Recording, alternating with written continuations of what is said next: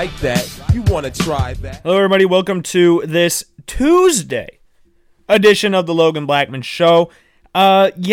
Tuesday. It sounds weird saying it, but that is the route we are going for this week. I have wanted to get a show out for a while, and I'm going to be on a little break from doing the show for about a week, maybe a little bit longer. We don't know right now. So I wanted to get a show out before. So if you didn't know what's going on, I'm getting my implant done. Woohoo! It's finally happening. And so with that being said, I'm not going to be able to talk as normally as I would as if nothing was going on to begin with. So I'll be out. I did not get a show done for Friday, and I didn't get a show done for Monday, which is today when I'm recording this. And I want to get a show out in general because there's been a lot of cool things going on this weekend. And we're just going to rumble. We're going to do a quick thing to start off, and then we're going to go right into what we want to talk about today, which is a lot of NFL stuff, if you already didn't figure that out already, and some college football stuff as well, just football in general, just a lot of football. Okay, so first off, start this off with a big congratulations to the Columbus Crew on winning the MLS Cup. Give yourselves a round of applause, ladies and gentlemen. Very one-sided game. Watched the entirety of that game. Columbus dominated from the start, and they just looked to be too much for Seattle, and it was kind of surprising to me. Now, my dad wasn't watching it. I was dog-sitting for my aunt and uncle this weekend, so it was me and the dog Ari watching the game, and my dad texted me. I didn't know if he was watching the game or not, so I texted him and was like, he said, was this an upset?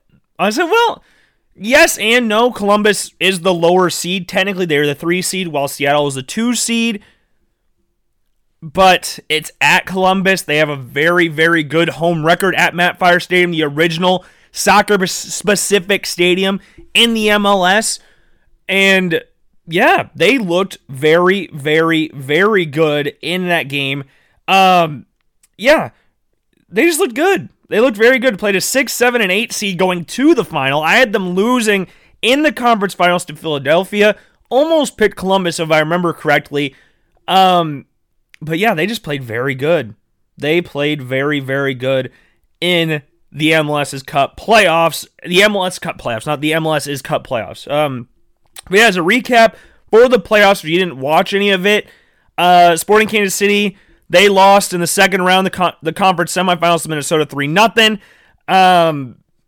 Just a very not great display from Sporting Kansas City in that game whatsoever. Very weak performance, I guess you could say. Not very spirited performance. It was Johnny Russell basically taking on the entirety of Minnesota United, and it showed. Johnny Russell looked very ticked off at the end of the game, and rightfully so, because he was, at times, the last defender for Sporting Kansas City. And I know we talked about that a little bit, and they've made some offseason moves. They didn't re-sign or extend Winston Reed's loan deal from West Ham. When that was announced that he was coming over to Sporting Kansas City on loan, I was pumped. I was like, this is a big statement of intent for Sporting. Winston Reed, very experienced Premier League player with West Ham United, had been there for about 10 years. I think he first started there in, 2012? I could be wrong on that. But I was happy. He battled injuries, but the experience he brought and the leadership that he had in the back, he was West Ham's vice captain for numerous years behind Mark Noble. So I was like, wow, this is a very big statement of intent. And then the Alan Pulido thing came. I was like, this is another statement of intent. Sporting finished, I think, 11th place in the Western Conference last year. They finished as the top seed. And we talked about this after Sporting lost to Minnesota United, and this got brought up on the broadcast during the game as well, that Sporting never really looked like the best team in the Western Conference. Not once. They'd have times of looking very, very good, but then they'd have other times of where they struggled mightily. And that's what happened in the playoffs. You saw that in the MLS's back tournament. You saw that in the MLS Cup playoffs. They got played off the field against Philadelphia in the MLS's back tournament. They got played off the field against Minnesota in this one. So it hurts. There's going to be some changes. Matt Beasler, club legend, club captain, is no longer going to be a part of the team, which I'm not surprised about. He didn't really play a lot towards the latter part of the season. Even in the MLS's back tournament, you started to see him getting filtered out of the team slowly. You saw, so Roberto Punchek, he was the defender of the year for Sporting Kansas City this season. So he was a lock-in. And then Graham Smith played a lot of minutes early in the season when Winston Reed was recovering from injuries at center back, partnering Punchek. Is that going to be the rotation going into this season, Punchek and Graham Smith? I don't know. All I know is that they're going to need to spend some money or get some loan moves done for center backs because Beasler, even though he wasn't playing, and Winston Reed, those are two big losses for Sporting as regards to depth. Maybe not the best players. Winston Reed had a very topsy-turvy season for Sporting Kansas City, to put it lightly. And yeah, now he's gone. So where does Sporting turn at the center back department? Do they go down to the Swope Park Rangers? Do they go somewhere else? Do they look at some big free agents that are going to be available, which I haven't checked the free agent market in the MLS, so I don't really know who's going to be there. But or are they going to try and sign a big money transfer like they did with, say, Alan Pulido, club record transfer fee? I don't think they're going to spend that much money on a center back. Like Alan Pulido was $10 million, I believe. I don't think they'll spend that on a center back. I think they'll just get a reliable center back. Now, if they do go over their budget like that, because Alan Pulido is a club record transfer fee. After trading away Dom Dwyer to Orlando, Sporting struggled finding a striker. They rotated with Diego Rubio. I almost forgot his first name. That didn't work. And it was frustrating to watch them struggle without an actual striker. You saw Kiri Shelton play striker before he went over to Germany, which I still don't know how he swindled his way over to Germany. Eric Hurtado started a lot of games. He's a late second-half substitution at best, but he scores some worldies when he comes in. But Alan Pulido, with him being out of the team, you could feel that. And him missing the playoffs really hurt Sporting's chances of making the MLS Cup championship game and having a chance to win their third MLS Cup.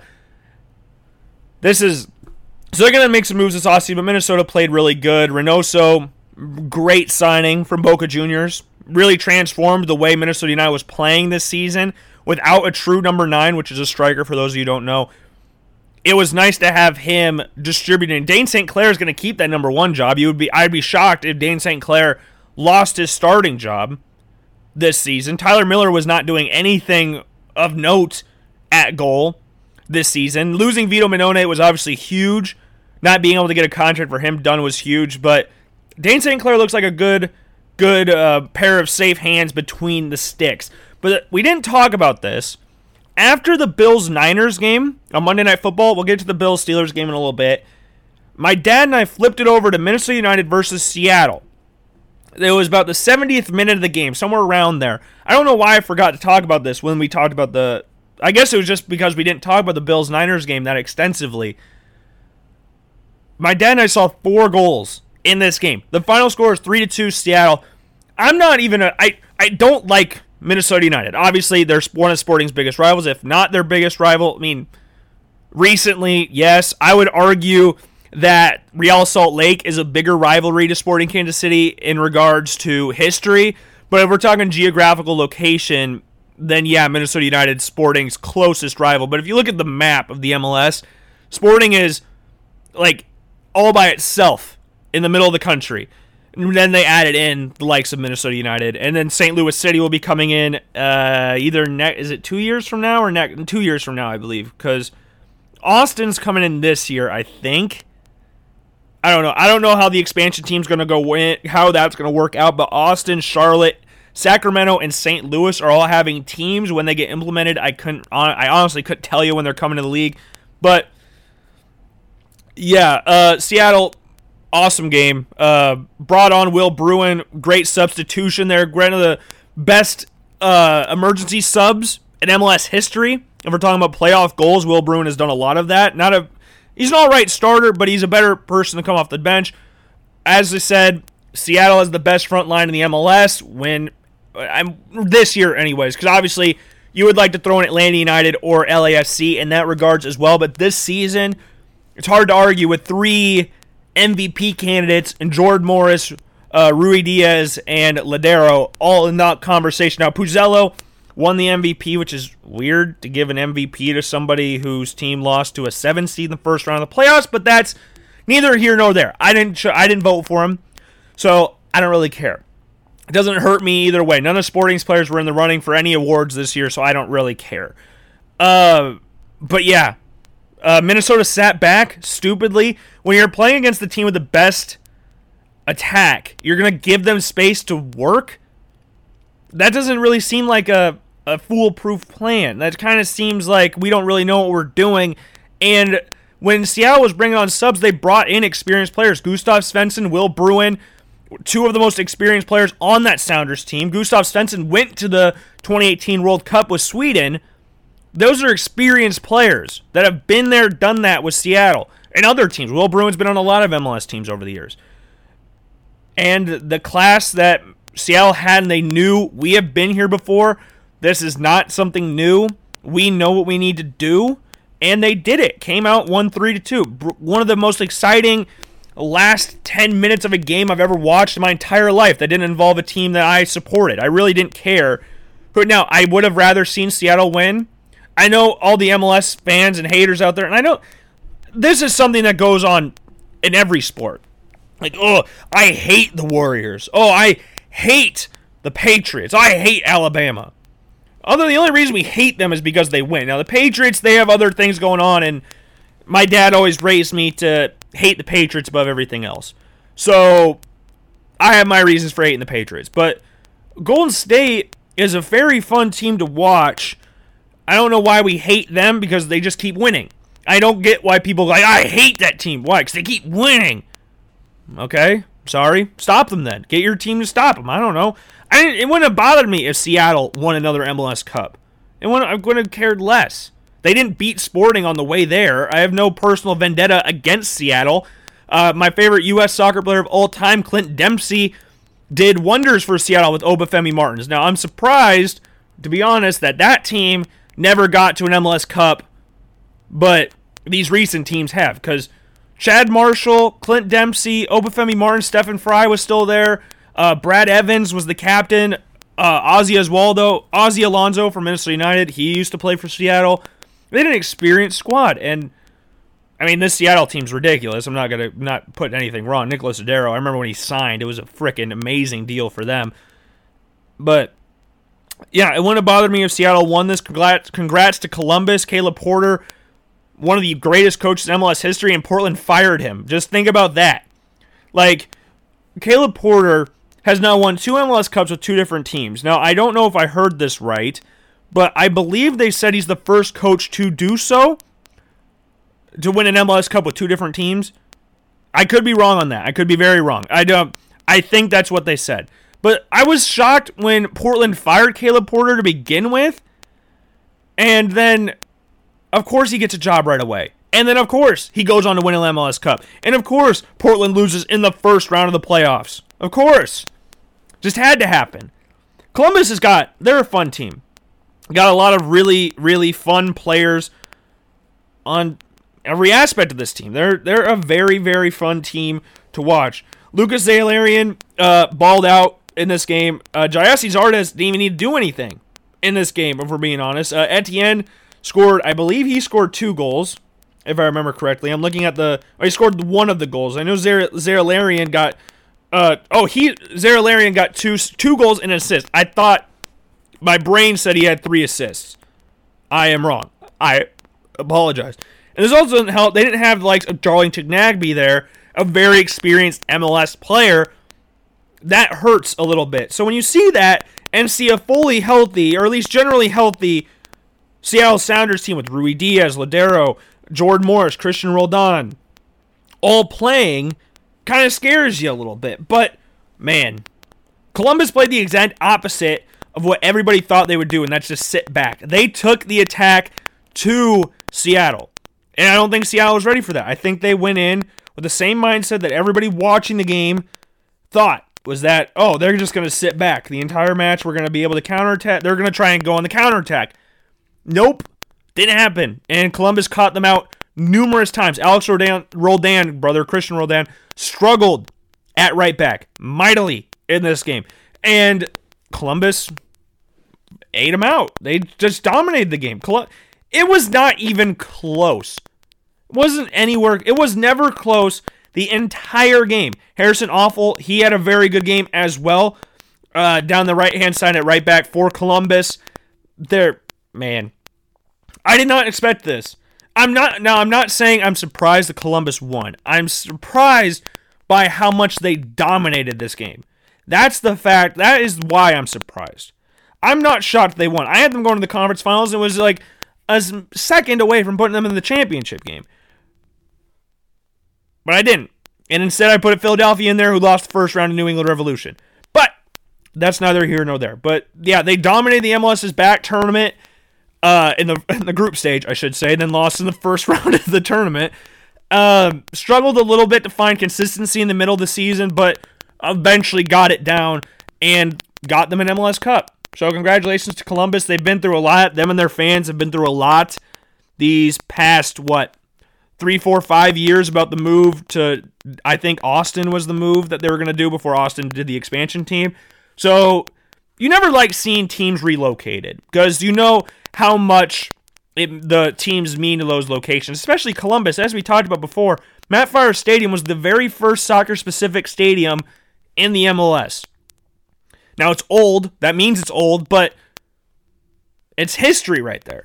That's the start of the MLS, was Mafia Stadium. The U.S. national team, they have great success playing at Mafia Stadium. So I'm proud. I'm happy the Columbus Crew won. Again, didn't have a dog in the fight, so I could have taken or leave whoever won that game, but I'm happy that Columbus won for their fans, for their players, for Caleb Porter. I'm happy for all of it. A very fun game to watch, even though it was a very, very, very one-sided affair in this. Congratulations to all the teams that made the playoffs. Congratulations to Nashville and Miami, who, even though Miami didn't even make it past the play-in game, they still technically made the playoffs. So congratulations to Miami and Nashville, two expansion teams that made the playoffs in their first season. Now, Miami had a lot of financial backing to get the players like Gonzalo Higuain, Blaise Matuidi, but they still made it. So Miami is going to get a lot of very good players. Antoine Griezmann, Ronaldo, whoever. Griezmann, I think, will be the next big name to come over to the MLS. I think he can be like that. David Beckham's his favorite player of all time. This has been well documented. I think that Griezmann would be one of those dudes that comes over to the MLS a lot earlier than what people expect him to, because he's had a very topsy-turvy time playing for Barcelona. Maybe he comes over to the MLS, and Miami's going to be the team he goes to. Now, the LA Galaxy, a few years ago, easily would have got him. LA Galaxy were untouched. They had Beckham, Robbie Keane, Landon Donovan. They were untouchable at that time. It was them and Houston. Houston Dynamo, who have not been good since they won the MLS Cup, or when the MLS lost to the MLS Cup to LA. Those two teams were dominant in the early 2010s, the late 2000s. Those two teams were always in the MLS Cup. And Houston's going through a rebrand. Montreal's going through a rebrand. And I can't wait for the MLS Twitter account to go, it's called soccer, while half the teams are called football club or FC in the league. So that's another thing that I've made fun of a lot of the MLS about, because they've gone on random tangents with people about it's called soccer, not football. And then literally like LA United FC, Chicago Fire FC, FC Cincinnati, FC Dallas, LAFC, Inter Miami CF, Minnesota United FC, Montreal FC. They're rebranding from Montreal Impact. Next one, NYCFC. Then we've got, who else? Keep going down the line. Seattle Sounders FC, Toronto FC, Vancouver Whitecaps FC, Austin FC, Charlotte FC, and St. Louis City, which I think just sounds stupid, but you could have just gone with St. Louis. You didn't need to add the city thing at the end of it. That just sounds stupid. But yeah, you can't make fun of people, or make fun of people calling it soccer or calling it football, and then you go, well, it's called soccer, and then literally over half the teams in the league go by FC or are majorly influenced by European teams, as we saw with like Sporting Kansas City, Inter Miami, teams like that are very much influenced by St. Louis City. Like it's not called St. Louis City. They just randomly decide to throw that in there. Minnesota United is another thing that we can go off of. DC United. Like there's so much influence from European culture in regards to soccer that you cannot go on Twitter and then say it's called soccer, not football, and then look at how much European game has influenced the MLS over the years. But I'm not here to just talk about that. Iowa and Iowa State played this weekend in basketball. Unsurprisingly, Iowa won. I'm not going to say anything more about that because there wasn't a lot to watch. It wasn't anything that surprised anybody. It was a game where, let's put it like this, it went how everybody thought it would go. I'm not going to make fun of Iowa State because they're far off right now. Steve Prohm's got to get his recruits in. But hey, Taylor Horton Tucker last night for the Los Angeles Lakers, or Sunday night, 33 points. So there's a big up for you guys, but it's not really anything to talk about. Iowa beat Northern Illinois on Sunday. Big news from UNI, AJ Green is out for the season. He's going through the hip surgery. We talked about that a little bit. AJ get back healthy. Don't rush anything back. Jordan Bohannon went through a similar surgery or similar ordeal last year. So get back healthy. AJ, obviously the most important player on the UNI Panthers team, and if he's not healthy or playing hurt, that only hurts his future. And if he's trying to play while hurt, that can also hurt the team, which I don't think he's that type of person to do that. So I think he's smart in taking this season off, getting healthy, get back healthy next year. UNI is a very young team. They look young in the way they play, not just in their faces, but how they play and how they struggle with closing out games. They don't have those experienced players. Now, obviously, Austin Fife is there, Trey Burhow's there, Tywan Pickford's there, but last year with Isaiah Brown leaving, Spencer Haldeman leaving, Austin Fife leaving, Luke McDonald leaving, that is big in regards to leadership and the experience that Panthers team had, because those four players played a lot of minutes over the years for UNI, especially Haldeman and Isaiah Brown. Fife played a lot of minutes off the bench. Luke McDonald started every game his junior year, so those are big losses. They didn't score a lot of points. I mean, Spencer Haldeman would put up around, he averaged like 12 points last year. Isaiah Brown, the best defender in the conference, so you lose the best defender, one of the best shooters in the conference, and then a lot of height in McDonald and Fife leaving. Fife was 7 foot tall. UNI's tallest person is, or not Fife, not Austin Fife. Oh, crap. Justin Dahl. I don't know why I kept saying Fife. Fife is still at UNI. Justin Dahl is 7 foot tall. Big country, Justin Dahl. I don't know why I kept saying Fife. We've interviewed Fife before. Fife is one of the most experienced players on this Panthers team. And next year, you know what? The entire starting lineup, I think, minus Pickford and Burhow, maybe even Pickford will be back. Burhow, I think, is a senior. So you go into next season, you lose Burhow, which is a huge loss. Don't get me wrong. He's the second best player, probably third best player behind Green and Fife. But he's a scorer. He's UNI's best scorer they have right now. And he'll be a big loss next year when he's gone. College football with Iowa and Iowa State. Iowa State was on a bye. They have the conference championship this weekend. Congratulations to Iowa State again on making it to the Big 12 championship game. Iowa, in one of the most boring games I've watched in a very long time, beat Wisconsin 28-7. Yeah, there's not a lot to talk about it. Mir Smith-Marset was the best player in the game. I don't know. I really don't know how to talk about this game. It was an absolute snooze fest. My dad and I went out and plowed snow on Saturday night, Saturday morning into Saturday afternoon, right before the Iowa game started. We plowed snow from about 3 o'clock in the morning till about 2:20 in the afternoon. So we were tired. And then watching that game didn't really energize you in any way whatsoever. It was one of the most boring games I've watched in a very long time. And this is something we've talked about a lot with Iowa.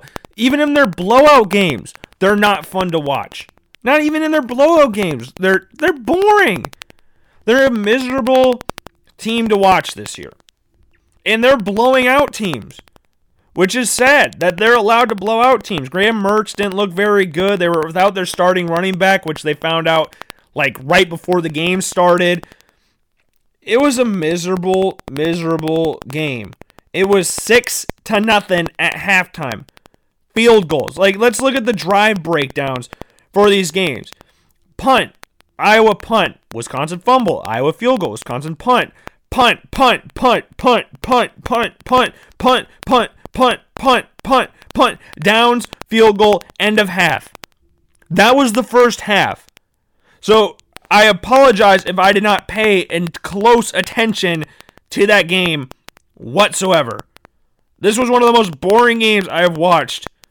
And it was 20-7. It was, other than Amir Smith-Marsette's front flip into the end zone, nothing about this game was fun. Now, later that evening, I should say, there was a fun game. It was LSU and Florida. There was actually quite a few fun games at the later end of the day. I've never seen a game end like this. So, Kyle Trask didn't have his best game. And we'll talk about Kyle Trask and Mac Jones in a little bit. But LSU, they're done. Their drive's over. And it gets extended by a penalty. Not by a normal penalty, but by a Florida player hucking an LSU player's shoe about 20 yards down the field, which extends LSU's drive and makes them, or it proceeds to allow, Cade York to drill a game-winning field goal from 57 yards out. Now, it wasn't the game-winning, eventually it was the game-winning field goal, but it wasn't like as time expired. Florida had a chance. With Kyle Trask at the helm, you knew they were going to have at least a chance at this. And he got him down the field. Announcer jinx. Missed the field goal. Wide left. And LSU wins the game with a true freshman quarterback in Max Johnson, or a freshman quarterback, threw 3 touchdowns in the game. No interceptions. And Florida will go in the SEC championship game against Bama with a loss on their head. And we've talked about this all season, essentially. That ever since Trevor Lawrence has been out, or when he had COVID, and he wasn't playing, and then Ohio State with the Big Ten, they were like, well, he can't win it. He hasn't played. He's played 6 games or 5 games, however many games. And Michigan, I remember we joked about this, how Michigan should fake COVID. They're playing this week against Iowa, and it seems like everything's full go at their practice facility. They didn't play Saturday against Ohio State. So, I think Michigan, how do I say this politely, pussied out against Ohio State, if that's the way the kids are saying it nowadays. I think that's exactly what they did. And, yeah. It would have been like a 70-0 game for Ohio State, but at least play it. It's the game. It's one of the best rivalries in college football. I mean, very lopsided in recent history. I think Michigan, all time, has the lead in the rivalry. But in recent memory, good Lord, it hasn't even been close to being close. It's been terrible rivalry. But it's still always fun to watch. But, so ever since, Fields, no one knew what Ohio State, the Big Ten were doing. Trevor Lawrence had COVID. It was going down the Heisman to 2 people, and that is Mac Jones and Kyle Trask. And for the past few weeks, I've been saying Kyle Trask is going to win the Heisman. That is no more. This game, so similarly to Patrick Mahomes this week throwing 3 interceptions against the Miami Dolphins, and essentially, maybe not, but I would think at this point in time Aaron Rodgers is going to win the MVP because of a game like this where Patrick Mahomes was in the driver's seat, but throwing 3 picks in a game, that's going to hurt your chances of the MVP. Kyle Trask against LSU, who was without Derek Stingley, who got their best safety ejected for targeting, proceeded to throw 2 interceptions in the game and complete barely, if even, completed just over 60% of his passes, or might have completed exactly 60% of his passes. 27 of 49. Or 47. 29 of 47. Threw for 474 yards, but when you throw 47 times, I expect you to have over 400 yards at least. He still threw 2 interceptions in the game. Gave Florida a chance to win. He also fumbled once in the game as well. Yeah, much like Mahomes this weekend, throwing 3 picks, the Heisman and the MVP race have flipped, and now it is Mac Jones' trophy to lose at this point.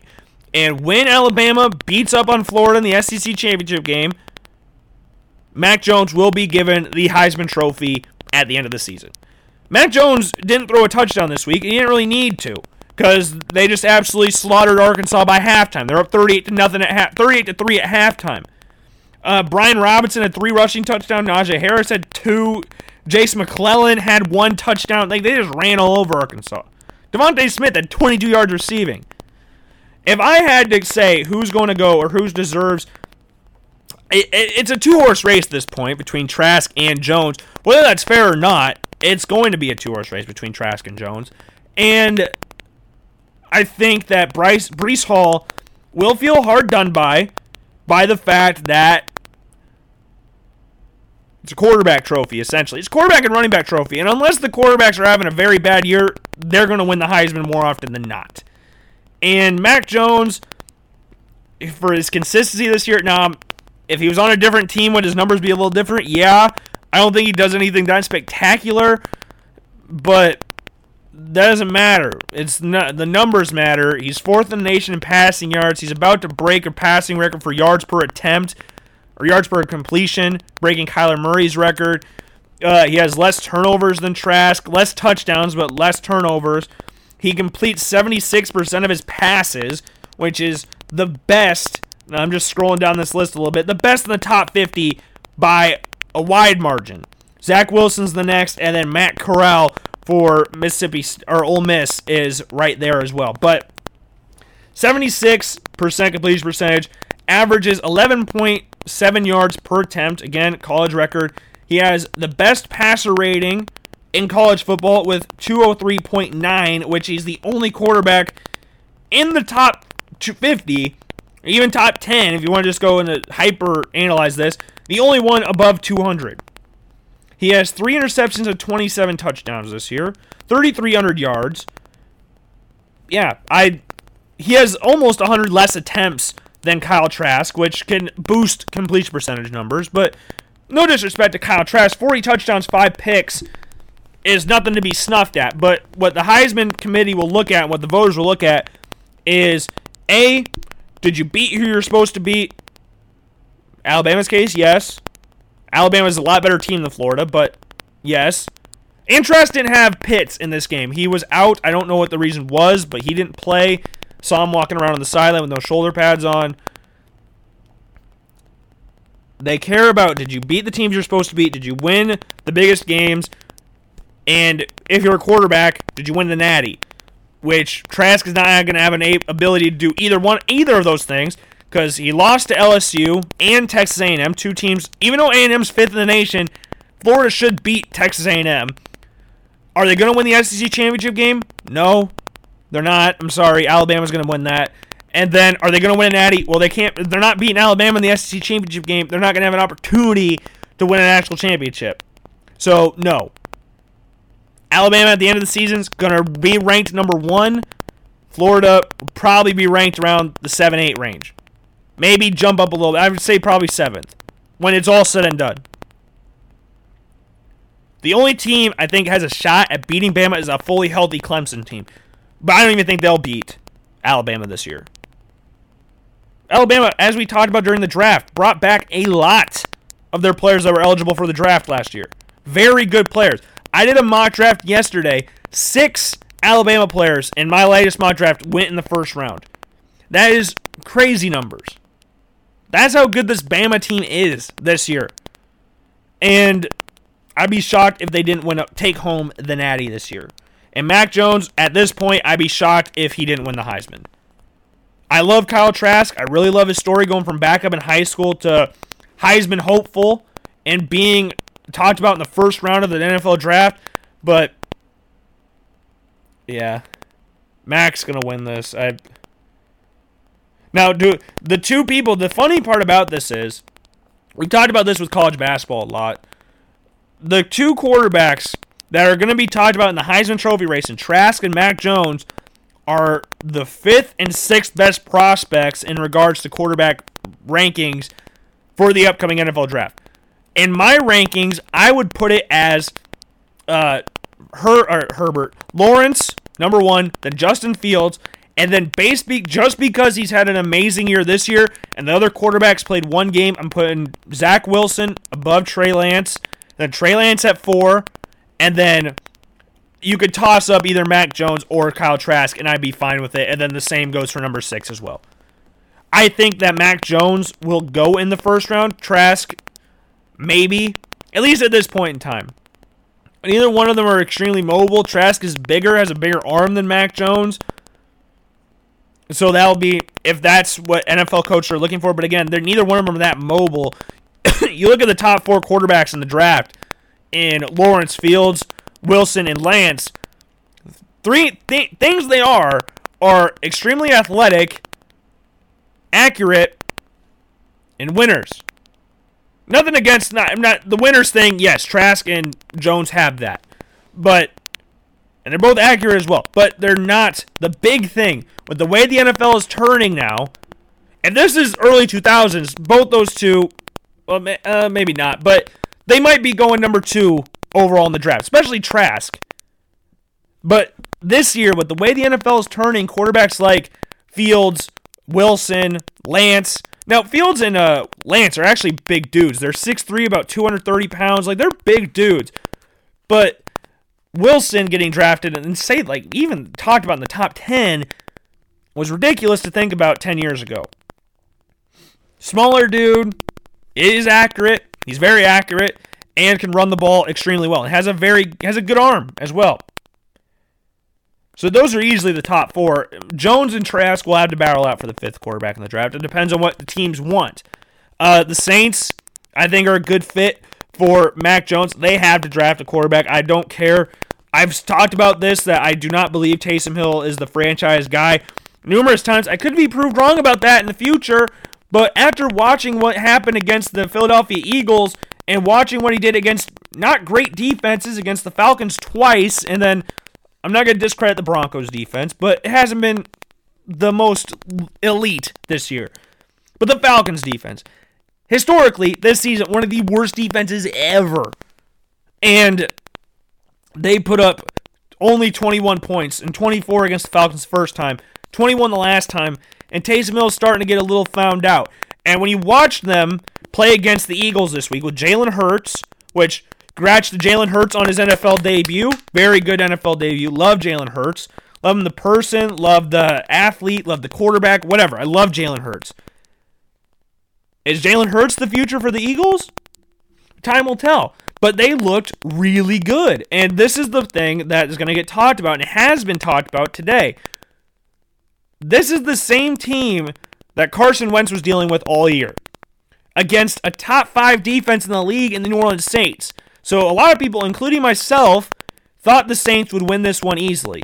Or maybe not easily, but win by the spread. The Saints were favored by a touchdown. I thought they'd win. They thought they'd cover the spread. Maybe not by a 20-point game, but should be able to beat them. The Eagles looked motivated. Jalen Hurts stood in there. There was one shot he had for his touchdown pass to Alshon Jeffrey where he took a shot. I don't remember who it was against. He took an absolute shot, stood in there, delivered the ball to Jeffrey, who scored a touchdown, and got back up and celebrated. Hurts also put up over 100 yards rushing in the game. Jalen Hurts is what the Saints thought or think at this point in time Taysom Hill is. I think Taysom Hill is a great situational quarterback, but he's not a franchise guy and he's not a franchise starter. He's not a starter, like number 1 guy going into camp. He's freaking 30 years old. Now he's finally passed LaDainian Tomlinson passing yards in his career. I think the Saints have to go after a quarterback, whether it be in the first round or the second round, because, again, Mac Jones and Kyle Trask have been talked up as far as 15th or somewhere in the top 15 to second round. There's a lot of the analysis of these two in regards to where they're going in the draft is very wayward, and no one really knows where they're going to go. The first four, all of them will go top 15. For the first two, they're going top 2. For Lance and Wilson, they'll go somewhere in the top 15, maybe both of them in the top 10. Time will tell. But the Saints, whether it be in the first round or the second round or wherever, they're going after a quarterback. They have to. Breeze is retiring. I know you got Jameis Winston, but he's not what you would consider the future of the franchise or a guaranteed starter because you can't keep turning the ball over. I think Mac Jones and, say, Michael Thomas will work very, very well together. You see how Mac Jones does with Devontae Smith. I think that could be very similar with Michael Thomas. And I think with Jamar Chase being out this year and Jalen Waddle being hurt, Devontae Smith's draft stock is going through the freaking roof at this point in time. Devontae Smith, people haven't talked about Devontae Smith a lot, or didn't talk about him a lot last year because obviously you had Jerry Jeudy and Henry Ruggs going in the first round. So not a lot of people are going to talk about Devontae Smith. Devontae Smith led Alabama in receiving yards last year. Like, Devontae Smith is going in the top 10 in this draft. I know the NFL wants to go towards these fast wide receivers, but if we're talking about pure wide receivers, Devontae Smith and Jamar Chase are the two best in this draft. I love Jalen Waddle. I love his versatility. I love his speed. Love everything about Jalen Waddle. But Devontae Smith is a better wide receiver than Jalen Waddle at this point in time. Now, it's obviously helps the fact that Waddle's hurt. So Devontae Smith is getting a lot of attention from Mac Jones and a lot of attention from scouts. That kind of helps a case of a guy that's like, look at me go. I'm putting up great numbers. But I don't want to disrespect Jalen Waddle because, again, I think he's a great receiver. But Devontae Smith could be, just because of the fact some coaches might not like the fact Jamar Chase sat out, go with Devontae Smith as the first wide receiver in the draft. I wouldn't be shocked by that. Going into last season, a lot of people weren't really shocked. When the NFL draft was going on, I said I wouldn't be shocked if Henry Ruggs went first. I don't think he's the best wide receiver in this draft class, but I wouldn't be shocked if he went first. He went first. As it turns out, Justin Jefferson is the best receiver in this draft class. As far as pure wide receivers go, yeah, I could see that going into the draft as well. I don't know if we talked about it immensely, but like CeeDee Lamb, Jerry Jeudy, Justin Jefferson were the best pure wide receivers. And the Eagles still decided to take Jalen Reagor above Jefferson. That's funny. We made fun of the Eagles enough for that, but yeah. Congrats to Jalen on his first start. Will he be the Eagles franchise guy? Time will tell. Doug Peterson said that he's going to start this week as well. And this week, the Philadelphia Eagles will take on the Arizona Cardinals. So, the guy Jalen Hurts replaced in Oklahoma. See how that goes for the Eagles this weekend. They're not playing exactly until the last game of the year. They play the Cardinals and Cowboys. Defense, I think Jalen Hurts could put up decent numbers against. But then the Washington football team, that's a stagnant defense right there. My first preseason predictions thing I had the Washington football team going 5-11. Changed it because their offense was so bad. I was like, oh, they got to go. I know their defense is awesome. It's going to be awesome with Elijah Chase Young and others. But I changed it to 3-13, and that's one of the predictions I hate the most out of the ones that I changed. I can't think of any other ones off the top of my head that I really was like adamant that this would happen and then flipped it. The Washington football team's one, that one hurts a little bit. There's a lot of predictions in this NFL season that hurt. Like, I had the Bills going 11-5. They're 10-3 right now. And at this point in my predictions thing, I think I had them at 10-3. So you know what? I will take that. Dolphins won them way off. I thought they were a year out. Turns out they were ready this year. And the Ravens, way off. I said whoever would win the Chiefs-Ravens game would go 13-3. Other one 12-4. Chiefs won that game. I had the Ravens winning it. So that's where that one hurts. The Texans, I didn't think they'd be as good as what a lot of people thought they would be, but not 4-9 bad. Broncos, they're a lot worse than I thought. The Raiders are better than I thought they'd be. The Chargers, I thought they'd get to 500. I thought they had too much talent to not go 500, but whatever. Every team in the NFC East, I'm not going to talk too much about that because that one kind of speaks for itself. Minnesota Vikings, again, I got way wrong. Rams and Cardinals and Niners, I got way wrong. Well, Cardinals could still happen, but Rams, yeah, that one hurts a little bit. But you know what? We move. You can't get every prediction right. This year was a wash year anyways for me for predictions. So I do not care. Do not care whatsoever. And we kind of talked about this a little bit. Talk about the NFL draft a little bit. And it can be a really hit and miss system. So, like, one person could rank Trevor Lawrence as the number one overall quarterback. But some people could say, oh, we really like Justin Fields. Or, for some reason, we want to take Zach Wilson number one overall over Trevor Lawrence, which at this moment seems ridiculous. It could change in the coming years and go like, wow, Zach Wilson should easily gone number one overall. But at this point in time, it's going to be Trevor Lawrence. I would be shocked, but good luck to the Jets. Or good luck to you on the Jets, Trevor. And Sam, I don't know where he'll go. Did the Colts take a quarterback? They're paying a lot of money to Jacoby Brissett, so I don't know if they'd put a lot of time and money into Carson Wentz. They do have a lot of draft picks, and if they get rid of their quarterbacks, they'll have some space, but I don't know where Wentz goes. I don't know where Carson Wentz goes. Ooh, that was going to be a tough one. Jimmy G, he'll probably go back to New England. I think that's best case scenario for both of them. Will the Niners draft a quarterback? Time will tell. Will they get one in the second round? I don't know if they'll go one in the first, but second round, I think that's wide open for them. Yeah, but the draft's a very, very... And we've talked about the draft numerous times on the show, obviously. But we talked about this in the fact that it can be hit and miss. Like, we talked about Russell Wilson going to the third round. Like, the Bills taking T.J. Graham over Russell Wilson. The fact that Dak Prescott was a fourth-round draft pick. Oh, everybody says that Sam Darnold's the best quarterback in this draft class, and he's barely above Josh Rosen, only because of the fact Josh Rosen hasn't played that much since getting drafted. And Josh Rosen, top 10 pick. He's played, 13 games in the NFL? Like, the draft's not an exact science here. Brady went to the 6th round, and Josh Allen divided draft critics everywhere. Like, everybody was trying to figure out what this kid is. He's got a strong arm, he's athletic, he's got accuracy issues, whatever. That got talked about a lot. Watched his film. I watched a lot of it prior to the draft because I was trying to get a read on him. Watched the Iowa game. Watched him absolutely get brutalized by Drew Ott for like the entirety of the game. And yeah, he just got beat up because the O-line was not great, as you would expect. And obviously the weapons weren't great either. He lost a lot of people from his, sophomore to junior year of college. Or what year was it? Because he left early. I don't remember. But that one divided everybody. A lot of people were like, oh, the Browns won him. But as it turns out, according to Dan Patrick, right after the draft, that was just a coup to get the Bills trapped to number 4. Which would have cost the Bills a lot. But thankfully for them, they did not make the trade with either the Browns or the Broncos. And they were able to draft middle linebacker and captain Tremaine Edmonds. So it all worked out in the end.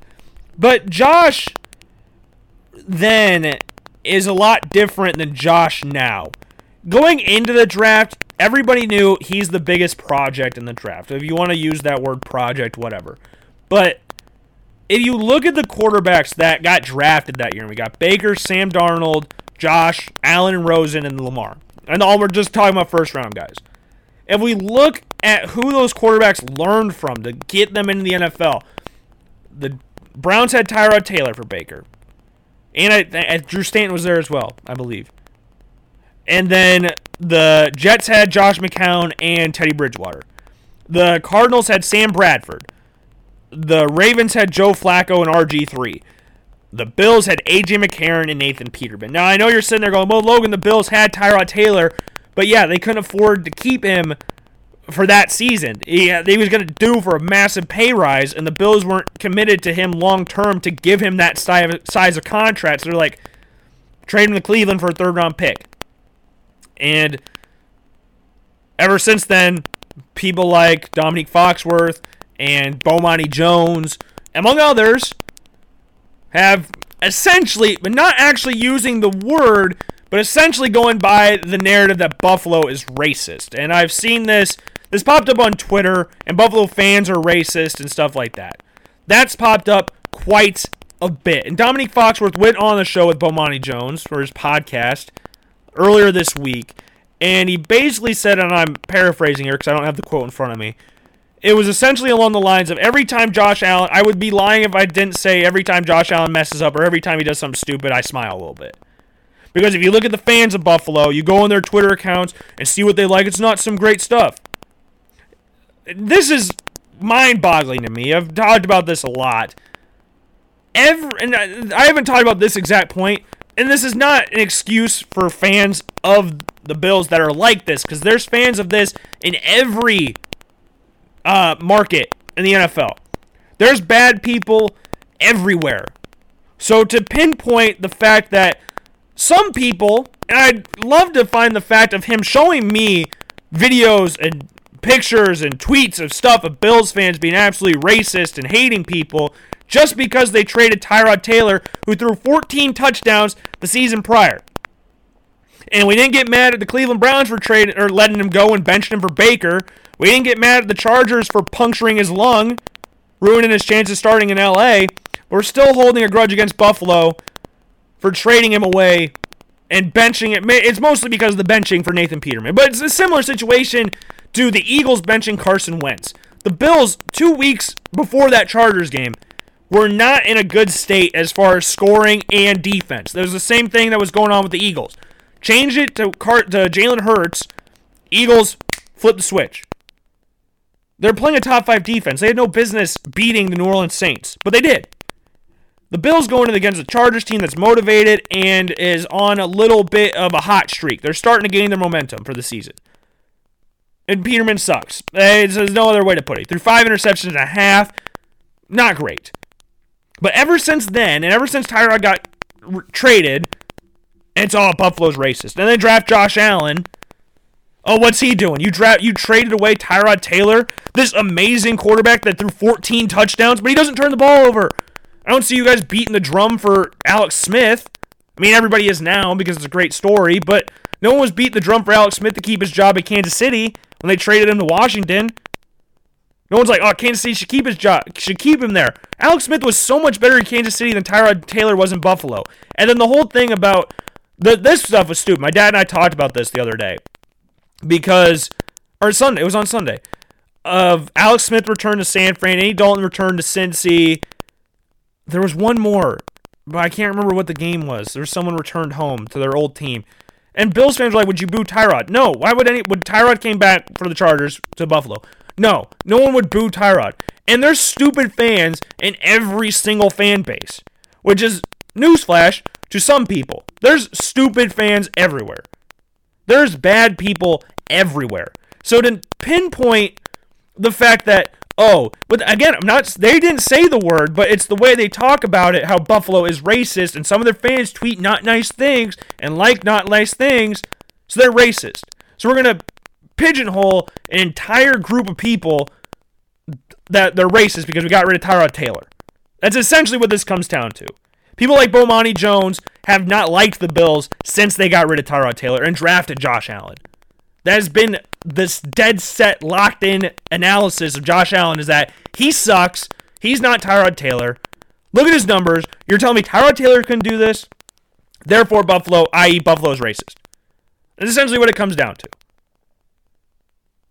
So, of course, Bills fans, in their normal fashion, start donating to Bomani Jones' charity fund. We're going to ignore the fact that they donated over $600,000 to Josh Allen and to the Oshai Children's Hospital. We're going to ignore the fact with how much money they donated to Andy Dalton's charity. But we're just going to sticking it in that if you look at their Twitter accounts and hear what they say, this has been a narrative that's gone on for a while. And it's because Buffalo's in a weird part of New York. It's not New York that you picture it. Not people picture Buffalo as, oh, that's New York City. No, that's the Jets and Giants. They're New York City. The Bills are in suburban New York, whatever you want to call it. So it's easier for them to go, oh yeah, this, that, yeah. It's annoying. You see it everywhere. And even when Josh Allen's been playing good this year, it's like, nope, still don't like him. Nick Wright's done that. Not necessarily for the same things Bomani Jones has and Dominique Foxworth has, but what I'd be lying if I said I didn't smile every time he does something stupid. Because we hate Bills Mafia. Because the small sample size of their fans, as every single fan base has stupid people in it. No way. Oh, jeez, my brain's exploding because I'm so amazed that there's stupid, dumbass fans in every single fan base. I bet if you went through a lot of people, of fans' Twitter accounts, social media accounts, every single team, there's going to be idiots in all of them. That's the dumb part, and that's the beauty and the pain of being fans of something.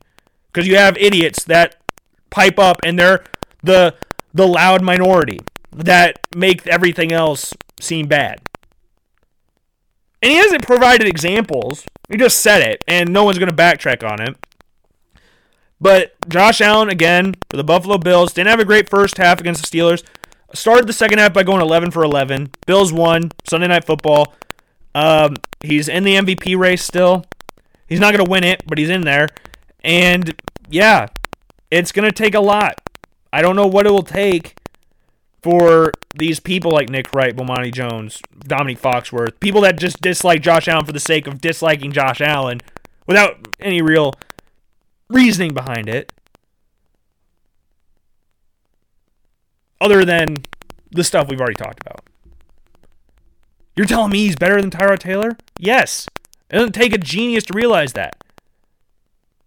I think Tyrod Taylor has been hard done by in his NFL career. I think it's unfair that the stuff he's gone through. But do I think he's a franchise quarterback? No. Nobody in their right mind should think that. I'm sorry. Tyrod Taylor threw 14 touchdown passes last year in Buffalo. He played 15 games. Started 15 games. And we're going, yeah, he's a franchise guy. 14 touchdowns. No one was beating the drum for Alex Smith to keep his job in Kansas City. Why were we beating the drum to keep his job in Buffalo? He's not the reason the Bills went to the playoffs. If you watch the game against the Jaguars in the playoffs, Tyrod Taylor sucked.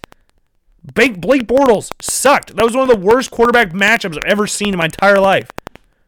The Bills made the playoffs because Andy Dalton made a miracle play to Tyler Boyd against the Ravens, and the Chargers didn't have a kicker for the first part of the season. And it turns out, said kicker, Younghoe Koo, is actually a baller. He's one of the best kickers, if not the best kicker in the NFL this year for the Falcons. But man, it's just so annoying that that's still getting thrown around. Buffalo's small market. No one's really going to fact check this or anything. It's not the big market teams like the Jets, the Giants, the Chargers, Rams, or dynasties like the Patriots or something like that. Or the Cowboys, America's team. So we can pick on this team because they're in a part of New York that we've never been to. And maybe they have. Maybe they have. Dominique Foxworth played in the NFL, so maybe he had been to Buffalo a few times. But I hate the narrative that, oh, it's a bad town with bad people. It's annoying. It's very annoying. And it could just be one of those things of trying to rally up fan base, what gets clicks and stuff like that. Maybe it's something like that. Coward does it all the time with some of his picks and stuff like that. Maybe this is one of those to an extremer extent, because there's one thing that will get more people rallied up than anything in the United States. There's two things. Politics and race. Those are two things that will get talked about, and a lot of people have different says about about the entire topic. I'm not saying Buffalo's perfect. The fan base, the town, the team, whatever. They're not perfect. Nobody's perfect. You go on Twitter, you go on any teams, any fan of any team, there's going to be some people, because again, there's idiots in every fan group. I've repeated that about 500 times. And that's not me defending them or anything. I don't want to defend that, because it's disgusting, despicable behavior that should never be done ever. And people do it behind the safety of social media. 90% of those profiles don't either A, have the real name, or B, don't have the actual picture of themselves, like some anime character or something. Or a picture of the team's logo. I'm not defending that at all. So I'm not saying that there isn't those people, because there is, again, in every fan base. But to pigeonhole the Bills in that is annoying. And that your hatred for Josh Allen, I know he did the tweets in when he was in early high school to middle school. I'm sorry if that. It wasn't a great time. It wasn't a great scene for Josh at that point. Not a great thing to have on your resume. No one should tweet that stuff to begin with, especially when you're going to the NFL draft and that stuff surfaces up, because then it's going to be blown up everywhere. No one should tweet that stuff ever. I don't care if it's lyrics or if it's a joke or something. That's what my dad's always told me. Make sure you never post anything on Twitter that could get you fired or anything like that. So I've made sure my Twitter has always been clean to at least some extent. I think I've cussed one time on my Twitter account, and that was on accident. I think I said something was ship, but I said shit instead. It was a big kerfuffle on the Logan Blackman Twitter account. But yeah, it's not great. You never want to see that from anybody. But the way Josh has accepted it, he didn't push it away. He didn't go, well, I never tweeted that. He accepted it, and if you look how his teammates react to him, the only thing that I need to know about Josh Allen is how his teammates react around him. The way you can tell what a person is, as not just as a football player, but as a person, as a man, you look at what their teammates do and how they rally around him. White, black, Asian, whatever. They rally around Josh. So you can hate on Josh Allen all you want. You can call Bills Mafia or Buffalo racist, whatever. Even though you're not actually saying it, the lack of you saying it, the other stuff you're saying makes it pretty damn obvious of what you're saying. And the Bills will keep doing their thing. The Bills are 10-3, probably to the national media, still looking for their signature win in the season, even though they just beat the 11-1 Steelers. After they've beaten, I took a screenshot of this earlier today. After they've beaten 11-2 Steelers, 9-4 Seahawks, 7-6 Rams, 7-6 Raiders, 9-4 Rams, and the 8-5 Dolphins. Still looking for their signature win of the season. And yeah, I've talked about this enough. It's annoying, and I hate that we're going to this direction for how we dislike a player, because it's like the people that hate Lonzo Ball or LaMelo Ball because of LeVar Ball. It's a totally different thing. I'm not comparing the two situations in that, like, oh, one's obviously being an annoying dad that's all over social media and gets national media and divides opinions about him. It's very out there versus racist. It's not, they're on two different ends of the spectrum. But people dislike the Ball family because of LeVar Ball. Is that fair for Lonzo and LaMelo and LiAngelo? No, not at all. I like the players. I like them as people. They seem like really cool guys. And LaMelo, I hope he balls out. I wanted him on the Bulls. But people hate the Ball brothers because of LeVar Ball. Is it worth it? No. Does it really make sense? No. But people do it, and it's annoying. I'm like, why do you hate them? What did Lonzo do? I can get you kind of being annoyed by LeVar Ball, but disliking them in general is kind of stupid. Goes back to the same thing. Like, why do you hate the Warriors? What did they do to you? They just win. I'm sorry. I don't know. It's just annoying. I've talked to my friend Spencer about this a few times, and it's annoying. And again, I'd like to repeat this 1,000 times. I'm not defending any of those fans that do post that stuff on social media, because there's fans like that everywhere. And you can't teach stupid. That's one of the things that is the big problem here. They probably won't change their social media accounts either. And with the two-party system, you're going to have people that have differing politics to you. So you're going to have that. Like, oh, he posted something about Trump. Oh, he posted something about Biden. I dislike him now. You're going to have that. But man, can we stop going in on that Buffalo's racist thing? It's annoying. I'm sorry. They moved on from Tyrod Taylor. That doesn't make them racist. I hate that. It's so annoying. I've been to Buffalo. My dad's a Bills fan. I'm a Bills fan. I've met numerous people from Buffalo. Couldn't have a nicer group of people that I've experienced anyways. But man, that's one of the things like in sports that grinds my gears, that narrative, and it's annoying. But it's easy to do it as well. It's very easy to do that. And maybe it is for clicks. I don't know. Maybe it is, but whatever. That's all I've got for you today. I hope you all enjoyed the show. I enjoyed it to a certain extent today. But, yeah, that's all I've got for you today on this Tuesday edition of the Logan Blackman Show. And I hope to hear from you sometime soon. I won't be doing a show anytime soon, but you know what? Hope to hear from all y'all soon. And yeah, enjoy the rest of your day. Enjoy the rest of your week. Enjoy your Christmas break. Whatever. I will see you guys later. Peace.